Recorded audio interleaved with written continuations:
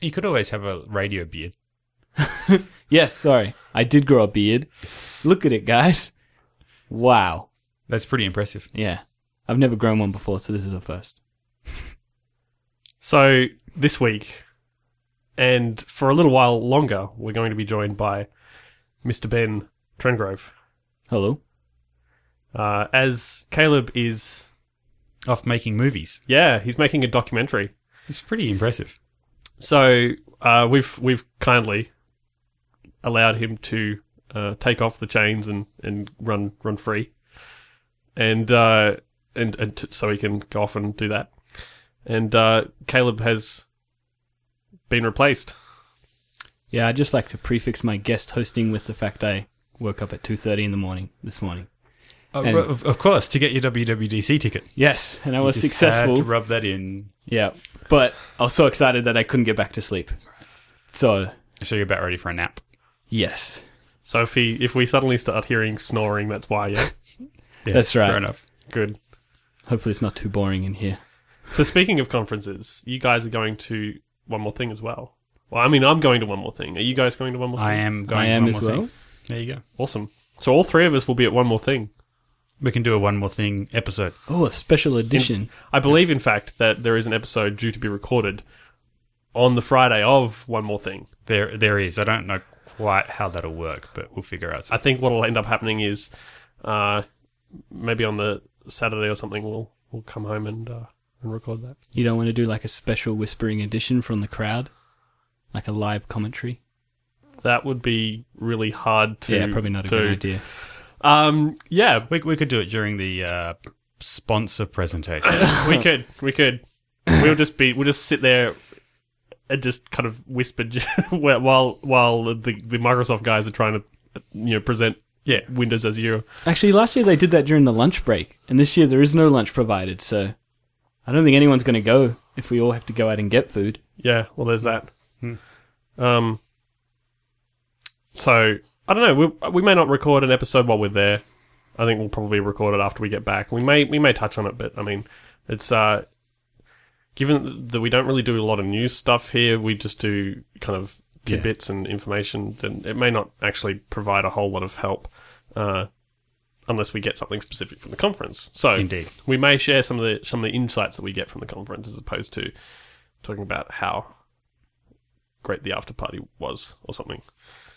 Yeah, Indeed. if there is an after party. Although, speaking of news, we could break some news on this week's episode. WWDC tickets are on sale. Hang on. No, they've sold out. 20 minutes, yeah? 2 minutes. 2 minutes? 2 minutes. Oh, I don't know. even worse. I honestly don't know how I got on, because I had to choose my iOS team because I belong to 3, and the first one is expired, so I couldn't just click through. And then I had to type in my company credit card because it wasn't my default credit card. And I just thought, it's alright, it'll probably be locked to me now that I've got the ticket sitting in my cart. There's a whole pile of people who just pushed pay, and it just said, sorry, we cannot process your transaction. Wow. And that was it. So they say 2 minutes, but it was more like seconds. I'm really interested to know, from a technical level, how they actually manage to have enough app servers processing requests whilst still sharing state between them all in terms of the number of tickets available. Yeah. Because it's pretty easy to scale if your multiple servers can be to some extent independent of one another, so that they can all have local caches and things like that. But if you've got one resource that needs to be shared between them all, I don't know, it'd be really interesting to know, how did they all... Did you happen to notice what was it on the Apple Store that you went to, like store.apple.com? I think so. I was just mashing continue a lot, but I'm pretty sure it was because it filled out, my default shipping information and all the normal Apple Store things. And that's a WebObjects app, and I have a little bit of background in doing WebObjects stuff. And their architecture for WebObjects is kind of geared around app servers quite heavily caching their own interactions with the underlying database, so that if you interact with one instance of an app server, its state will by default be different from the other app servers who are interacting with the same database, which can be interesting. So they're probably doing, I'm sure they're Apple, right? They're doing something clever to synchronize that state, but I'd be interested. Yeah, well, I mean, they seem to do a lot better with this every year than, say, the San Diego Comic-Con, which is completely not developer-related, but it is in the sense of, buying conference tickets, because every year those go on sale, and the servers just go, crash for those, because so many people are, hundreds of thousands of people are trying to access one server at the same time. It's like a DDoS attack with, it's a legit DDoS. It's a perfect example of where you want cloud computing, right? Something where you can scale up the resources ahead of the demand. Yeah. To meet the temporary increase in demand and then scale them back down.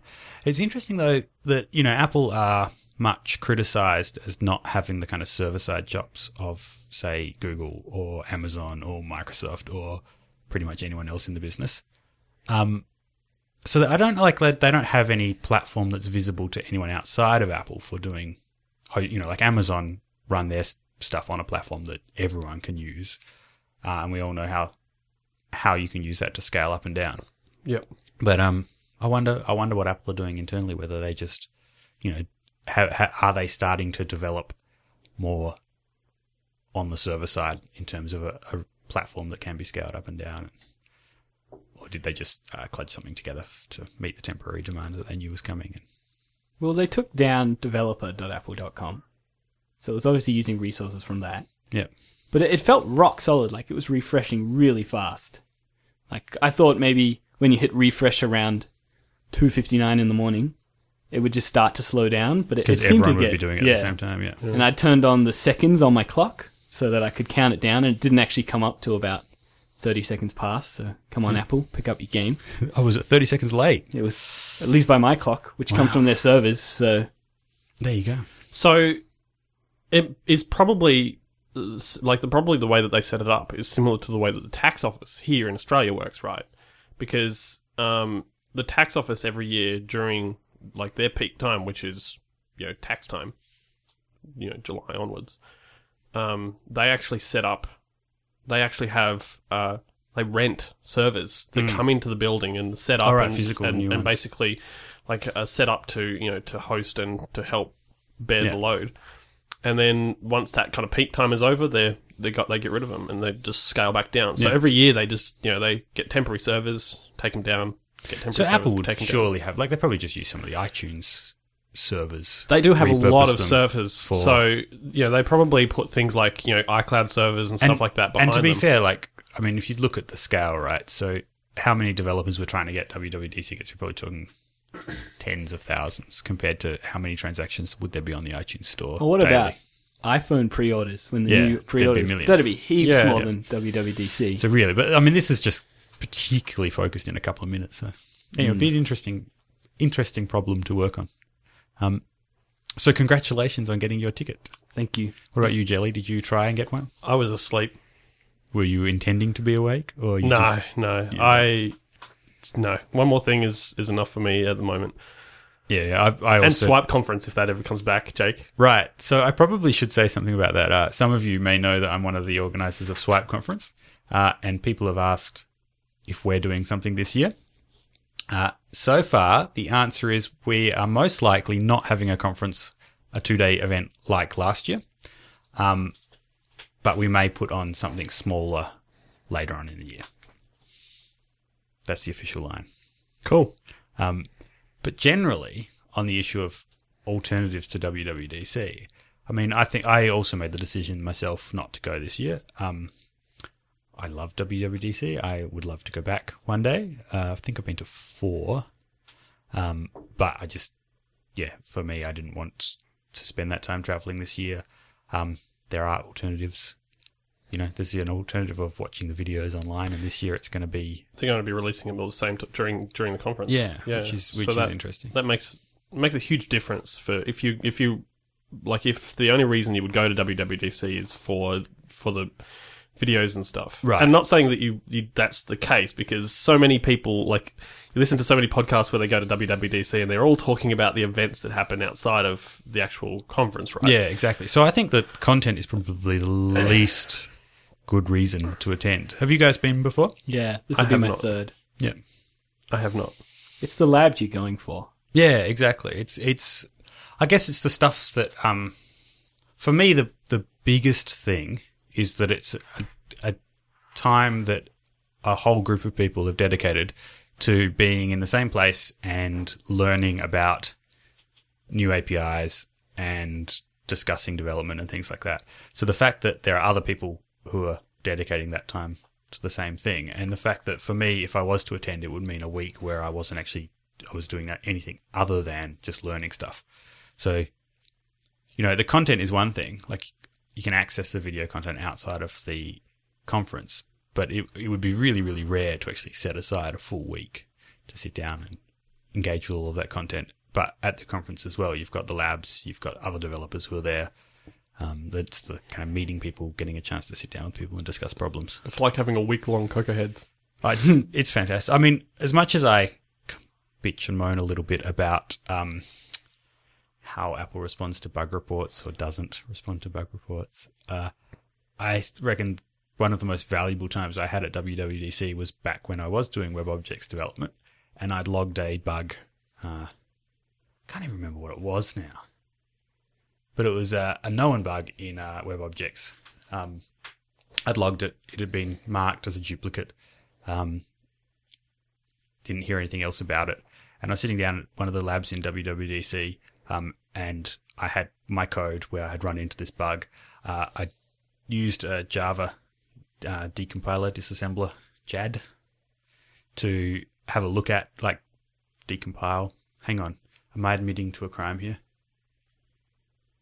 I am not a lawyer, so I don't know whether disassembling Java code to have a look at the implementation would be a crime. So let's just have a hypothetical. Imagine that I had. Surely it's not. Surely you just can't go and use it. Look, I'm not a lawyer. Anyway, imagine hypothetically if I had looked at the implementation, I could kind of see what the problem was. I could explain it clearly. And anyway, so I was sitting in a lab at WWDC, and then sat down next to me was one of the WebObjects engineers working on the framework. Started talking to him about this bug. He said, "Okay, well, let's have a look at it." He pulled open his laptop, had a look at Radar, checked out the WebObjects source code, jumped to the line in the class that was exhibiting this bug, did the fix there and then on the spot, pushed the changes into source control, and then in the very next release of WebObjects, the bug I reported had been fixed. And there's nowhere else where you have that access of being able to actually have a conversation with the person who might be able to write the code to fix the bug that you've reported. So if you are going to WWDC, and I would encourage you to make the most of it by doing things like, if you have encountered issues that you've reported bugs in, of taking the time to isolate them, to do some sample code, to be prepared, so that if you do get an opportunity to talk to the person who might be able to fix it, you can sit down and go through it with them. Very valuable. Yep. And for any other first-time WWDCers out there, there's actually a really good guide. It is by Jeff Lamarche. On his blog, we'll put the link in the show notes. He hasn't yet updated it for this year's conference, but each year for the past couple of years, he's done a WWDC first-timers guide, and it's got a whole heap of tips and tricks about how to make the most of the conference if it is the first time you're going. And in addition to our tips about going to labs, he's got a bunch of others. It's well worth reading. Cool. That's our late-breaking news. So we have a little bit of follow-up.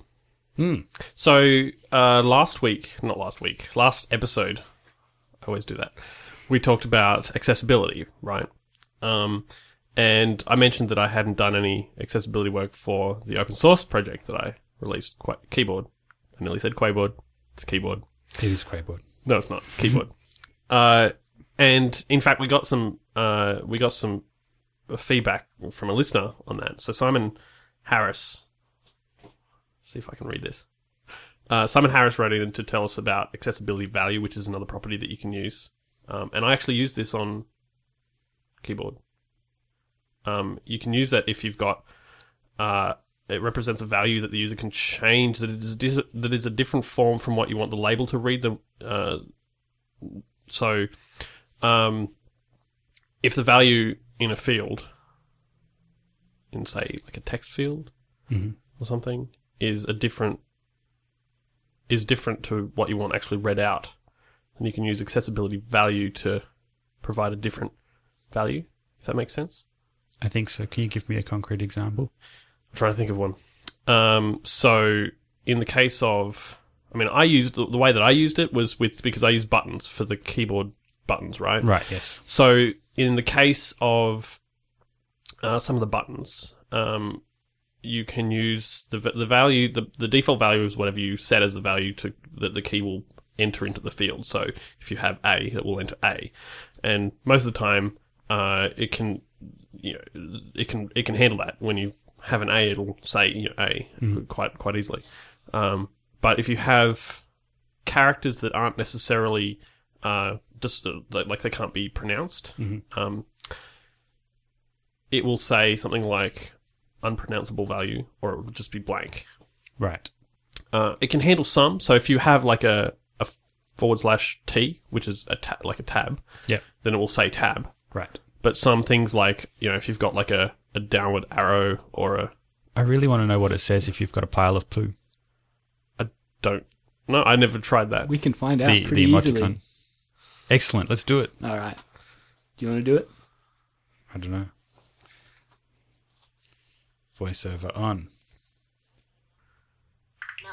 Note, text field, next keyboard, emoji keyboard, smiling pile of poo, landscape, Ooh, makes sense. home button. Very to the right. descriptive. Works. Yeah. It is a smiling pile of poo. So... Voiceover off. Alright. Sorry about that sidetrack there. Smiling. May pile of not poo. include that in the episode. There we go.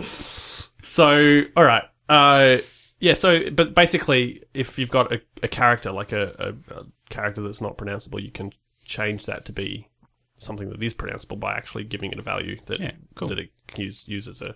It's kind of like, I guess, the pronunciation guide that you can put in contacts in iOS. Yes, Yeah, yeah. so you can give a pronunciation guide for names so it knows how to pronounce them correctly, and it's kind of like that, I guess, except a lot more freeform, so you could put anything in there. Yeah. Yeah. Oh, that's pretty cool. So he also had like he suggested some stuff to do with the bit masks. I'll post some of that stuff on the Twitter account and stuff over the next couple of days, so that people can catch up on that as well, Fantastic. rather than reading it all out. So thanks Simon for getting in touch. That's really helpful. It helped me. It helped me a lot. I got some other feedback as well. So I think it was last episode that we also talked about Xcode plugins. Yes, we did. Right. So since then, I've become aware of a package manager for Xcode. It just came out. Alcatraz. Yeah, it just came out the Okay, other day. good. So it did come out after our last episode, Yep. which lets you discover and install plugins for Xcode. Yeah. It looks pretty cool. It's really handy. Looks like it. So it's something that it's a plugin, ironically, that you install into Xcode, and it provides a menu option like under the organizer option in the top menu. You can install plugins, color schemes, and templates. Right. And so plugins change the functionality of Xcode. Things like the image named plugin we talked about. Right, which I've started Last using time. is really useful. Yeah, it's good. Although it doesn't add it doesn't have an option to add the extension. I think it does actually have that option. I does think it's it? configurable. You Okay. may have to. I may have to look at Yeah, that. you just have to set a user defaults value. So you can use terminal or whatever to set the Right. Yep. defaults value. I'll look into that. And then it will add the extension. Right, because I use the extensions. Yeah, I think because when I started doing progressions, I was using iOS 4 or 3 or something, and it was like you had to use the extensions. Yeah, I don't actually remember why I use them or why I don't, but I was using them until I started using this plugin, and now I'm not because it doesn't. And Yeah. probably should think more deeply about that decision. But yeah, and so templates are when you do file new Yeah, so you can- project, yep. the kind of text that you get as part of that. Yep. So one of the options that they have for that is AF networking, right? So you can download you can install that, and it has a template, like a new project template that implements AF networking right from the get go. So you don't have to go through and set all that up, which is useful. Yeah, that actually is kind of useful. I kind of feel like templates and code snippet libraries and things like that are the least useful form of code reuse, because really, like, saves you from typing the same thing all over and over again. But Yep. I'd kind of rather get that reuse, I don't know, in other ways, right? So rather than having like a little library of code snippets that I commonly refer to, I'd rather those code snippets resided in a library or framework that I linked against and could subclass or could access. But in this case of just setting up a project and with references to the other third-party libraries you want to use, CocoaPods makes it pretty straightforward. But it's still, I just started a new project the last couple of days. And yeah, just the process of creating the new project, linking against a couple of libraries I want to use, even using CocoaPods, creating an ad hoc build. Is it called build target scheme? It's a scheme. A scheme. Then making sure I forgot. I don't know if you've run into this as a gotcha with CocoaPods that because you've got a CocoaPods target and your app target, if you create a new build scheme in your apps target, you've got to have one with the same name in the CocoaPods target. Otherwise, when you try and do an archive using that scheme, it'll fail because there's no scheme of the same name. Did not know that.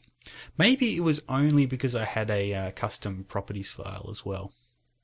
Anyway, ran into it. It was still a fair bit of messing around just to create. Whereas if there are templates that just mean that the process of getting going on a new app is as simple as file, new project. Yeah, especially if you can have it set up CocoaPods for you.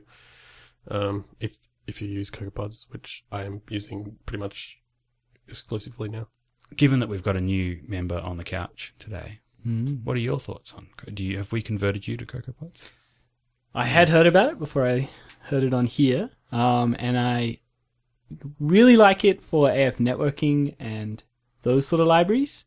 But I tried it for Cocos2D, which is what I work in a lot, writing kids apps, and it didn't build. So Okay, that's not good at all. no, it wasn't that great. And I also set up my Cocos2D projects a little differently because actually they've recently fixed this, but previously they had a project and it had all the tests and everything, and so you get in your scheme bar or whatever it's called up the top when you go and change the target. Mm-hmm. There's about 50 tests in there as well. Right. Oh, right. And I don't Should be like painful. that, so I Yeah. set it up a bit differently to avoid that. Okay. So I use it for everything except Cocos2D currently. I think it's interesting, like a common thing, that if the libraries you're using aren't particularly well integrated with CocoaPods, I think it depends on the pod spec that they've written and how up to date it's kept. So another one I use is Hockey, which we've talked about. Hockey's pod spec points to a version of their libraries that isn't their latest version and generates compiler warnings. It really drives me nuts that I start a new I project. don't like warnings. and I I hate get warnings. 15 of them.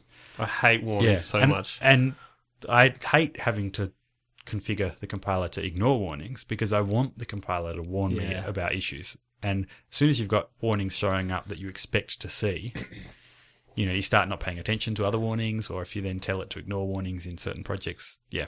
Yeah. So apparently Hockey have fixed that in the latest development version of their libraries, but But they it's don't not- have a pod spec for it There's yet. no pod spec for So it yet. Well, you could write a pod spec and submit it. I just end up configuring my project. The pod target in my project has ignore compiler warnings turned on, which is Okay. painful.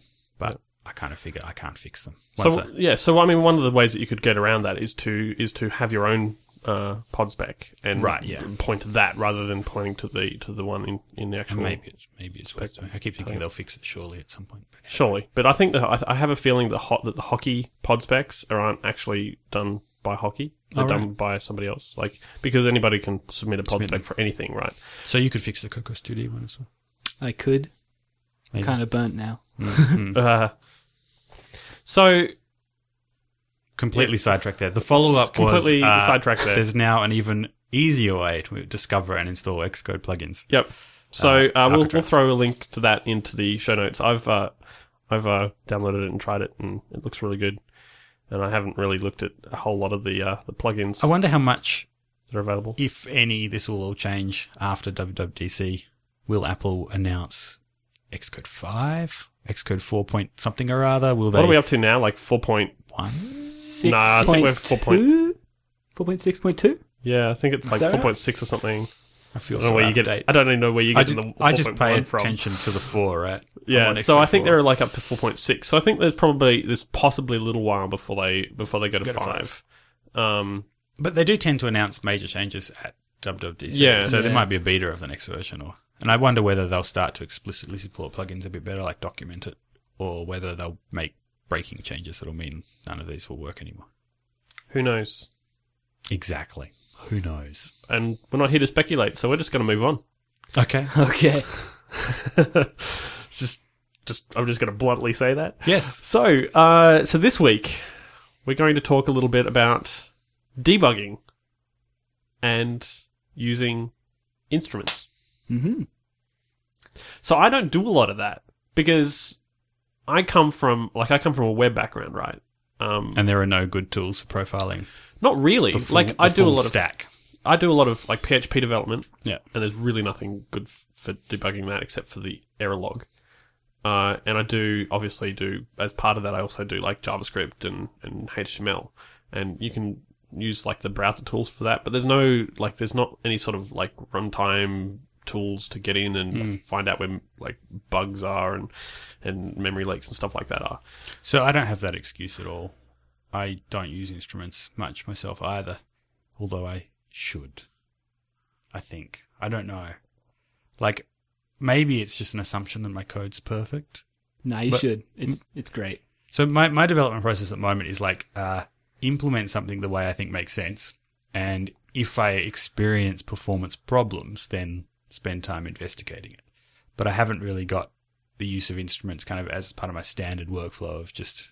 But Yeah. I think I would like to. I'd like to know more about it. Yeah. I want to know, how do you use instruments? So I just want to say before we even get to instruments, the first step if you've got a really weird bug is to run the analyzer. Right. Yep. Yeah. I do that. So I that do I that do. as a matter Yeah. of course. Yeah. I run Because we- Analyzer all the time. One of our job interview challenges at Shiny Things is we have a dummy project that's just got a few horrible things in it. And one of them is set up that the analyzer will just tell you straight away, fix this. And it's amazing how many people never run the analyzer, even though we tell them this is a bad project, you have to fix it. And it's amazing how good the analyzer's getting. Oh, it's ridiculous. Like Yeah. it can tell you about memory leaks. It can tell you about unused variables. You don't even need to run the analyzer. It's a compiler warning now. But yeah, it's amazing how much the analyzer can sort of identify problems before you even experience them. Yeah. Yeah, no, I use the analyzer all the time. I find that really useful, and I wish there was something like that for web code. So my web backend history, as I keep talking about WebObjects Java, Java had a good static analysis tool called FindBugs, Okay. and there was a good profilers called JProfile. So there's it was a good back-end technology to use in some respects because it had those sorts of tools available. Yep. But it was still a challenge profiling, the full stack of client makes a request via a web browser to the server code runs, which you can profile with JProfiler. Then it comes back and some client code runs, which you can to kind of try and follow that whole thing back and forth. A lot of fiddling around, whereas we're a bit spoiled on the Mac and iOS because Instruments makes it easy, it looks. I've certainly seen all of the WWDC videos. Yeah, I always go to the instruments ones. Yeah. So the one that I think works best in any workflow, sort of like towards the end of your project when you're in the testing phase, is something called heap shot analysis. Have you guys heard of that? I have. So what heap shot analysis is you say like you have your app and it has a main menu, and then from the main menu it does some sort of task. It could be anything. When you get back to the main menu, you'd expect it to sort of have the same memory footprint as it did Before at the start. Right, yeah. And if it doesn't, you're probably leaking something, or maybe not leaking something, but it's just something is still retaining something that and it so shouldn't. this is the class of bug that I think personally Instruments has been of most use for, which is where the analyzer would tell you about an actual leak, right? Where you've failed to release an object that's not being used anymore. But this is kind of over allocation, Yeah. where there are still references to the object, so it shouldn't, by kind of literal definition, it shouldn't have been released because there's still things retaining it. But those things needn't be retaining it, because each time you enter, like, and the typical example is that the memory footprint will keep getting bigger and bigger each time. Like if you go into that section and then back to your main menu, then into that section and back to your main menu, then Yeah, into that's that right. section and back to your main menu. If your memory footprint keeps getting bigger and bigger each time, then there's over allocations happening. So it could be a lot of things, but at least with heap shot analysis, it sort of gives you an idea of what it is. So it's in the allocations tool in Instruments, and there's a little, I guess I'll put a link to a tutorial because it's quite a visual thing. But there's a button on the side that I think it says mark heap or something like that. So you push that where you want to start, so say your main menu, and it captures a thing. And then you go and do your task and you come back. And when you're at the same point, you push the button again. And you have to do it a few times because the first few times you might, initialize a cache or something like that.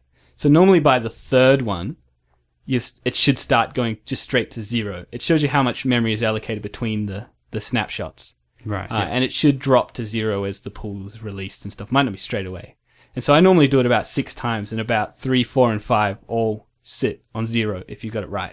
Yeah. But the cool thing is, if it doesn't say 0, you can open it up and it'll say you've got Ben's object still sitting around. And then if you've got it set to track, retain, and release, you can actually click it and it will show you what retained it and what released it. It doesn't actually show you what's still retaining it because it only just tracks retain calls and release calls. Right. But you can scroll down the list and go retain, retain, retain, and only 2 releases and go, my touch dispatcher never released it, or something like that. So I think that's the bit that I've struggled with, is to get I've been able to run Instruments and have it show me my memory footprint changing. But then getting it back to the line of code in my app that's actually created those objects or failed to release them. Yeah, you got Is to there open something the right. special you got to do to There change is. it from kind of memory addresses back to actual proper lines of code? Yeah, there's a box on the left which is just to show Objective-C objects. So that's your first step, because otherwise you'll get void star pointers and a whole pile of stuff that's probably not very easy to read. Yeah.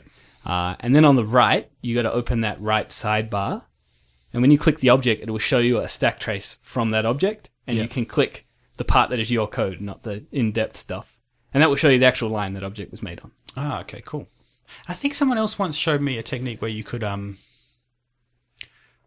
aggregate up the allocations of things. So you could, if objects were being allocated by system code, you could attribute that to the bit of your code that caused that thing to be allocated. Does that make sense? I think so. But I've never been able to find it. I don't know. My problem is taking it from those examples I see at WWDC videos where it looks really, really useful, to then when I run it and I just see a whole heap of memory addresses that don't make any sense to me. Yeah, you got to tick that box on the left. Right. That's the big step to make it readable. Or else, it just talks in C, and you can't understand what's yours and what's system stuff. Unless you're a C Unless you're a genius. wizard. Yeah. Which I'm sure there's plenty of them. I was out there. actually watching the WWDC Instruments video earlier today in preparation for our discussion, and they were talking about how you can even use it to analyze a custom assembler code. Wow, I did not know that. Yeah. Wow. Useful for people who, dream assembler. Not me. I'm not an assembler guy. No. Once I get into that sort of area, I get really lost. Yeah. I'm lost well before then. I probably am lost before then too. So the other one I like as well is the time profiler. And that's just, if you're really writing something performance heavy, then you can use that. And So- it'll show you the actual line that's taking up. It gives you a percentage of this line is taking 86% of your processing time. Okay. And so we used that at work, not for something we ever shipped, but we just had a fun programming day and we were all trying to write letterpress solvers. All right. Yeah. And it was sort of became a competition to see who's could do it The 'Cause fastest. The first one we all put out, it took about a minute to tell you all the words, and we're like, oh, that's terrible. And so, I used the time profiler and found out it was NS string, taking all my time, constantly making new strings. And that was cool. And then I wrote my own C string library just to try and win. Oh wow. Did you win? I did. There you go. And It I was was- worth it then. It I was worth still it. amazed when the ones came out on the App Store and theirs could do it on your phone in probably less than a second. And I'd spent all this time writing C code and I was still like 10 seconds or something. Yeah. I don't get what they did. I'd love for someone to tell me, please. There you go. But So that seems like a little bit of an arcane use of the profiler. And I'm kind of a bit the same, which is like, I don't know that I've ever really run into areas in iOS apps that are running so slowly that I need to profile, like the time, where is the time being spent. It's more like, I guess, like jittery user interface things. Like sometimes the scrolling seems, and generally rather than profiling that, I just immediately start to think, well, how can I make it more asynchronous so that I'm not doing stuff on the main thread? But in terms of the profiling, something that was mentioned in this WWDC video is that it may actually not have a perceptible impact on your app. Like your app might be fast enough that users don't notice that it's taking a long time to process things. But if you're doing inefficient code, like if you are spending longer in a tight loop, for example, than you actually need to be, it can have an impact on the device's battery life. So kind of Apple were encouraging people to look at the profile of the app, even if it's not, like just as a matter of course, sort of saying, rather than just looking at optimizing when you notice it being slow, optimize all the time, just as a matter of course, to try and make it as efficient as possible so battery life is better. And I suppose that's, I don't know, it's a really good idea, but as the developer of even just one or two apps on someone's device, how much control do you really have over the battery life of that whole device compared to everything else that they're running? Well, it depends on how often they run the app, really, and it especially depends on how often like your particular app is going to be running. I suppose something like Status Board, for example. I can see your Status Board over there. Can we see how many people are listening to our podcast on your Status Board? You can.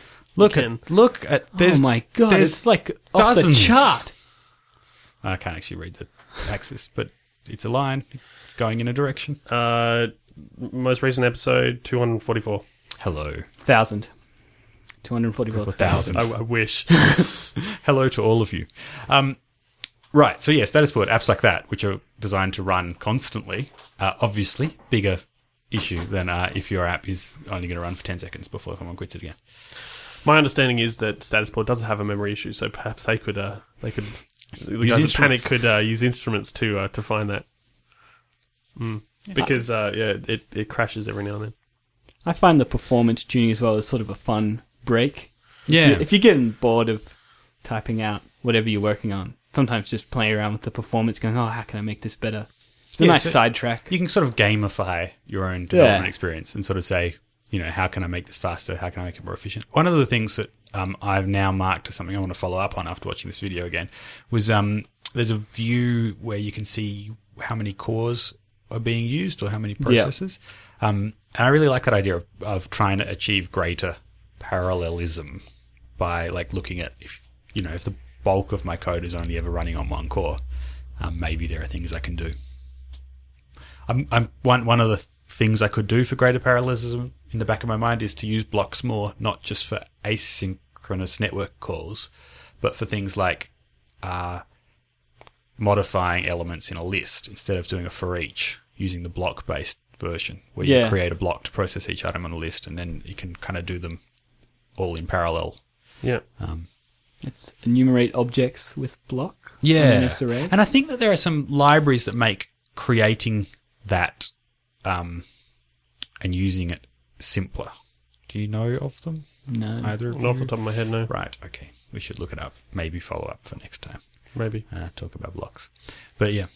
So are those the main ways you use instruments? Anything else? Pretty much. You can also find retain cycles, which is pretty handy in Arc. A lot of the time comes from having a strong self in your block. But yeah, it'll actually draw out the cycle if you find it well enough, which is really cool. So it just looks pretty. And then it's pretty easy to spot once it draws it for you, and you can just go change something to weak most of the time. Nice. Yeah. I guess I'll find articles and put them in the show notes because all this stuff's very step-by-step visual. Yeah, of course. Cool. Yeah, so further on the topic of debugging, I haven't used instruments as much as I would like, but a tool I do use to do debugging a great deal is Charles Debugging Proxy. Have you guys heard of that one? I've heard of that. I haven't really used it. So Charles is, I think, great for debugging client-server interactions, is what it's really intended for.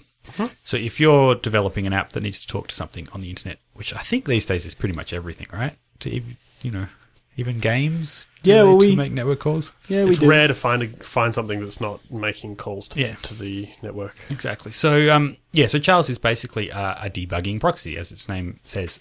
The idea is that it sits in between your device and the network services it's talking to. Instead of making a request directly to the network services, they go via Charles, and then it allows you to watch the traffic going back and forth, and interestingly also modify the traffic going back and forth.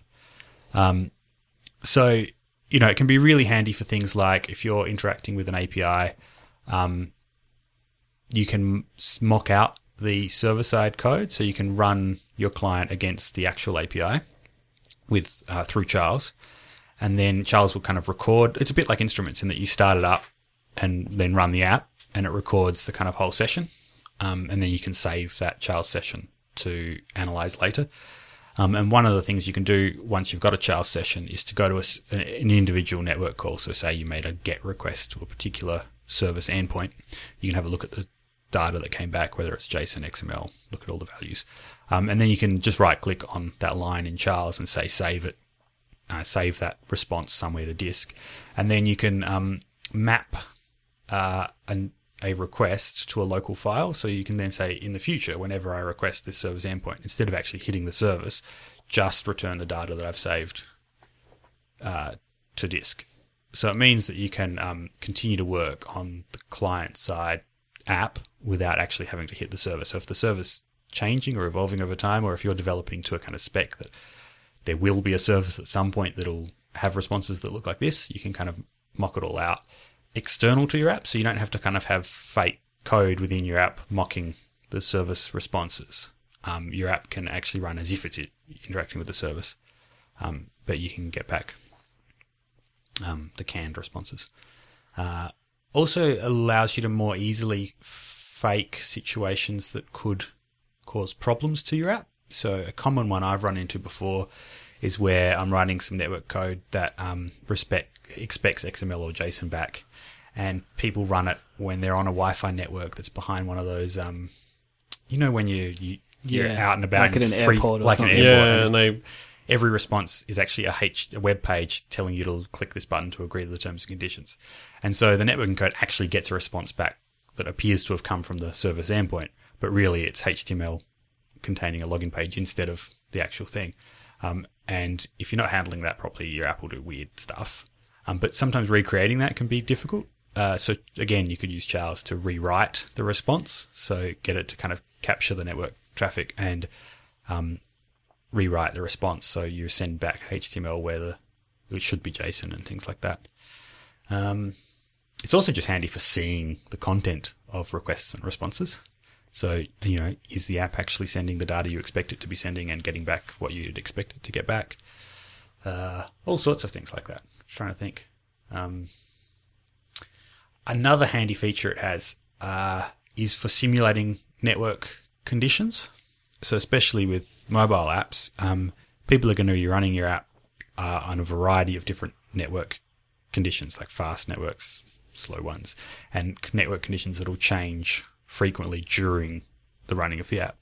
So as an example, one of the bugs we ran into with iView shortly after release of the iPhone version was that people were reporting that they would be part of the way through watching an episode of something and suddenly it would start again from the beginning, which would be kind of annoying. Like you're watching an hour-long show and you get 40 minutes in and it boots you back to the beginning again, and then you watch it through again. You I get had 30 that minutes bug in. once. I think it And was it something boots to you do back with HTTP live streaming. It was, indeed. Yeah. So HTTP live streaming is a way of delivering video.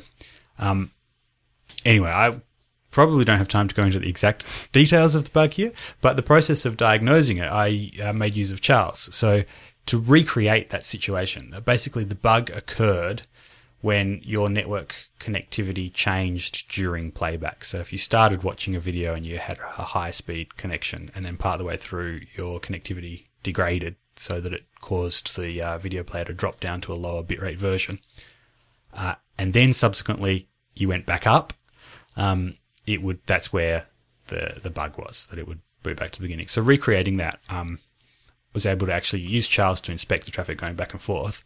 And then Charles has a menu option where you can tell it to simulate a network speed, and you can customize that to your heart's content. It's got some canned ones, but you can just put in a particular bitrate you want it to simulate. And so you could then force your app to do the behavior that it would do if it encountered that in the wild. You could then see how the requests change. And yeah, so that process was able to help kind of identify exactly what the bug was and then fix it. So that particular feature sounds kind of like the network link conditioner. Yeah, Yeah. exactly. Yeah, so that's something that you can find as well on your devices now. It's in the developer menu. Yeah, it's in the developer menu. You got to have your phone in development mode. So the benefit of using Charles's version of the network link conditioner as opposed to your devices is that it's coupled with inspecting the traffic that goes back and forth. Right. So, yeah. And I also found it easier to make those changes kind of on the fly. So network link condition is good for setting a particular network condition and then running your app under that condition. Mm-hmm. But if you want to change the conditions of the network during the running of your app, I found it easier to be using something not on the device. Right. To be kind of changed. So the device's network traffic was all going through Charles, and then I could use Charles to kind of change the network conditions on the fly and then see how those changes were exhibited in the app. Yeah. Yeah, because it'd be pretty hard to switch modes because you'd have to exit the app, go to settings, and then come back. You could also use network link conditioner on your Mac and route your traffic, like to that. share your Mac's internet connection with your device so that you could still change it there. Yep. But yeah, Which is how it used to be done until it came out. I think this came in like 6 or something. Yeah. On the device. Yeah. So I'd encourage everyone to have a look at Charles. It's great. It's also handy for looking at HTTPS communications between clients and servers. You can get Charles to issue a self-signed certificate, configure your device to accept Charles' self-signed certificate, and then you'll be able to see the traffic in some cases, depending on what's been done on the server side, just to make sure that it's an authentic client talking to it and not a proxy. But yeah, so I think things like, for example, the path controversy where they were uploading the contents of your address book, I think that was identified using a network proxy. That people you can just run it and have a look at all the traffic that's going back and forth, which can be really interesting. That's how all the Siri hacks work as well. They put a thing in the way and pretend to be the Siri server. So, yep. There are some pretty crazy Siri hacks out there. Indeed. So, any other debug techniques, tools you guys use? I use NSLog a lot. do you have a way to turn it off in release?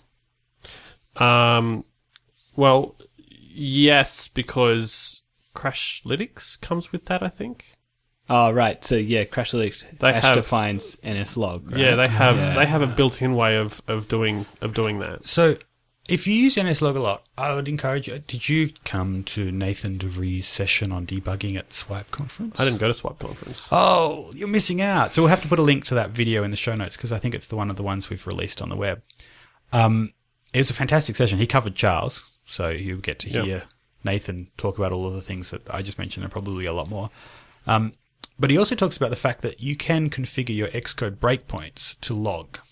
So you actually use the debugger, LLDB, to do your logging, as opposed to putting in NSLog statements. Because then you can... and the advantages of this are manifold. You don't need to modify your code when you want to change the degree of logging you want to see, right? So there are some times when you want to see what's happening and other times you don't need to.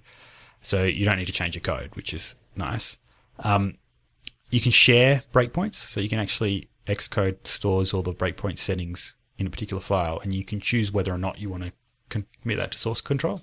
So if you're working in a large team, you could share your breakpoint settings with your team, or you could choose to keep them out of the public repository. And you can also have conditional breakpoints. So you can configure a breakpoint to conditionally log something. So if you're in a loop and something weird's happening on the 36th item in the loop, instead of having to log out all of them, you can have a breakpoint that's configured. So if a particular condition is true, then it will do some logging. Okay. The only downside with this is that syntax for printing stuff using LLDB. It's like the equivalent of PO, where you print an object. Yeah. I find it so hard to figure out. Like NSLog, I understand strings. I understand how to write Objective-C to construct, strings with all of the information in that I want. Whereas the debugger commands to print like the data structure that I want to actually look at, I really struggle with. So I always intend to use that way of logging, but invariably I end up putting in NSLogs anyway because I can't figure out the format to tell the debugger to print out, like, I don't know, the X dimension in my Rex origin field, like. That would just be P rather than PO. Ah, well, see, there's my problem. But can you just use P or PO with a breakpoint, or is there actually... You can. In the breakpoint, it's just the LLDB syntax. So is there a good LLDB syntax cheat sheet somewhere? I'm not sure. I'm sure there is. P is for printing primitive objects. Right, and PO is for printing complex objects. Yep, that's right. If you use P on an Objective-C object, you'll get its memory address. Because that's all it really is a pointer. Yeah. There's another disadvantage to using breakpoint logging, and that was a bug which I think they might have fixed because the update notes said performance enhancements when debugging, but they were excessively slow when testing on a device to the point of being unusable. Okay. Like you were waiting 30 seconds to get a log, and if you put that in a loop, it was just ridiculous. So I had to, because I used to use them, and then they stopped being usable. Yeah, okay. And I haven't tried again since I updated. We should find out. Yeah. I wasn't using them on device, I was using them, simulator.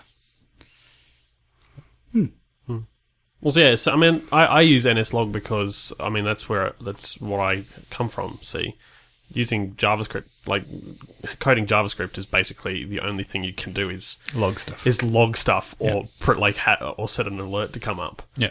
And to be honest, like, logging stuff, I reckon, is one of the most common ways of debugging stuff. Yeah. Like, something weird's it's the fallback. Yeah, something when weird's going on. You try all your fancy techniques, and when they fail, you just stick logs everywhere. Yeah. And, a lot of them come out. Like, I take most of the logs out because I don't need them, obviously, when testing on a device or whatever. But, sometimes I'll leave them in. And it's important then, to make sure that you've got some method for not having them go through to release, because it can cause devices to run a lot slower than what you want them to. Yeah.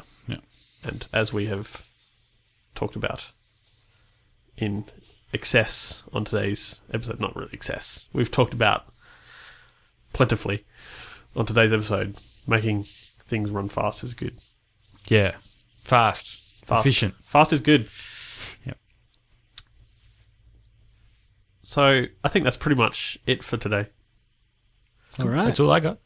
So, guys, thanks for joining us. If you would like to read any of the show notes that we have put together for the episode, you can do that. Today is the 7th episode, so you can go to mobilecouch.co/7. You can also get in contact with us and tell us about your debugging stories, how you use instruments. You can tell me that I debug in a very terrible way and I should change. Sorry. Or that any of us do, really. We'd love to hit, Mobile Couch is all about getting you guys feedback and helping you guys out as well. So we'd love it if you would get in touch with us. You can do that by jumping onto the website as well, mobilecouch.co/contact.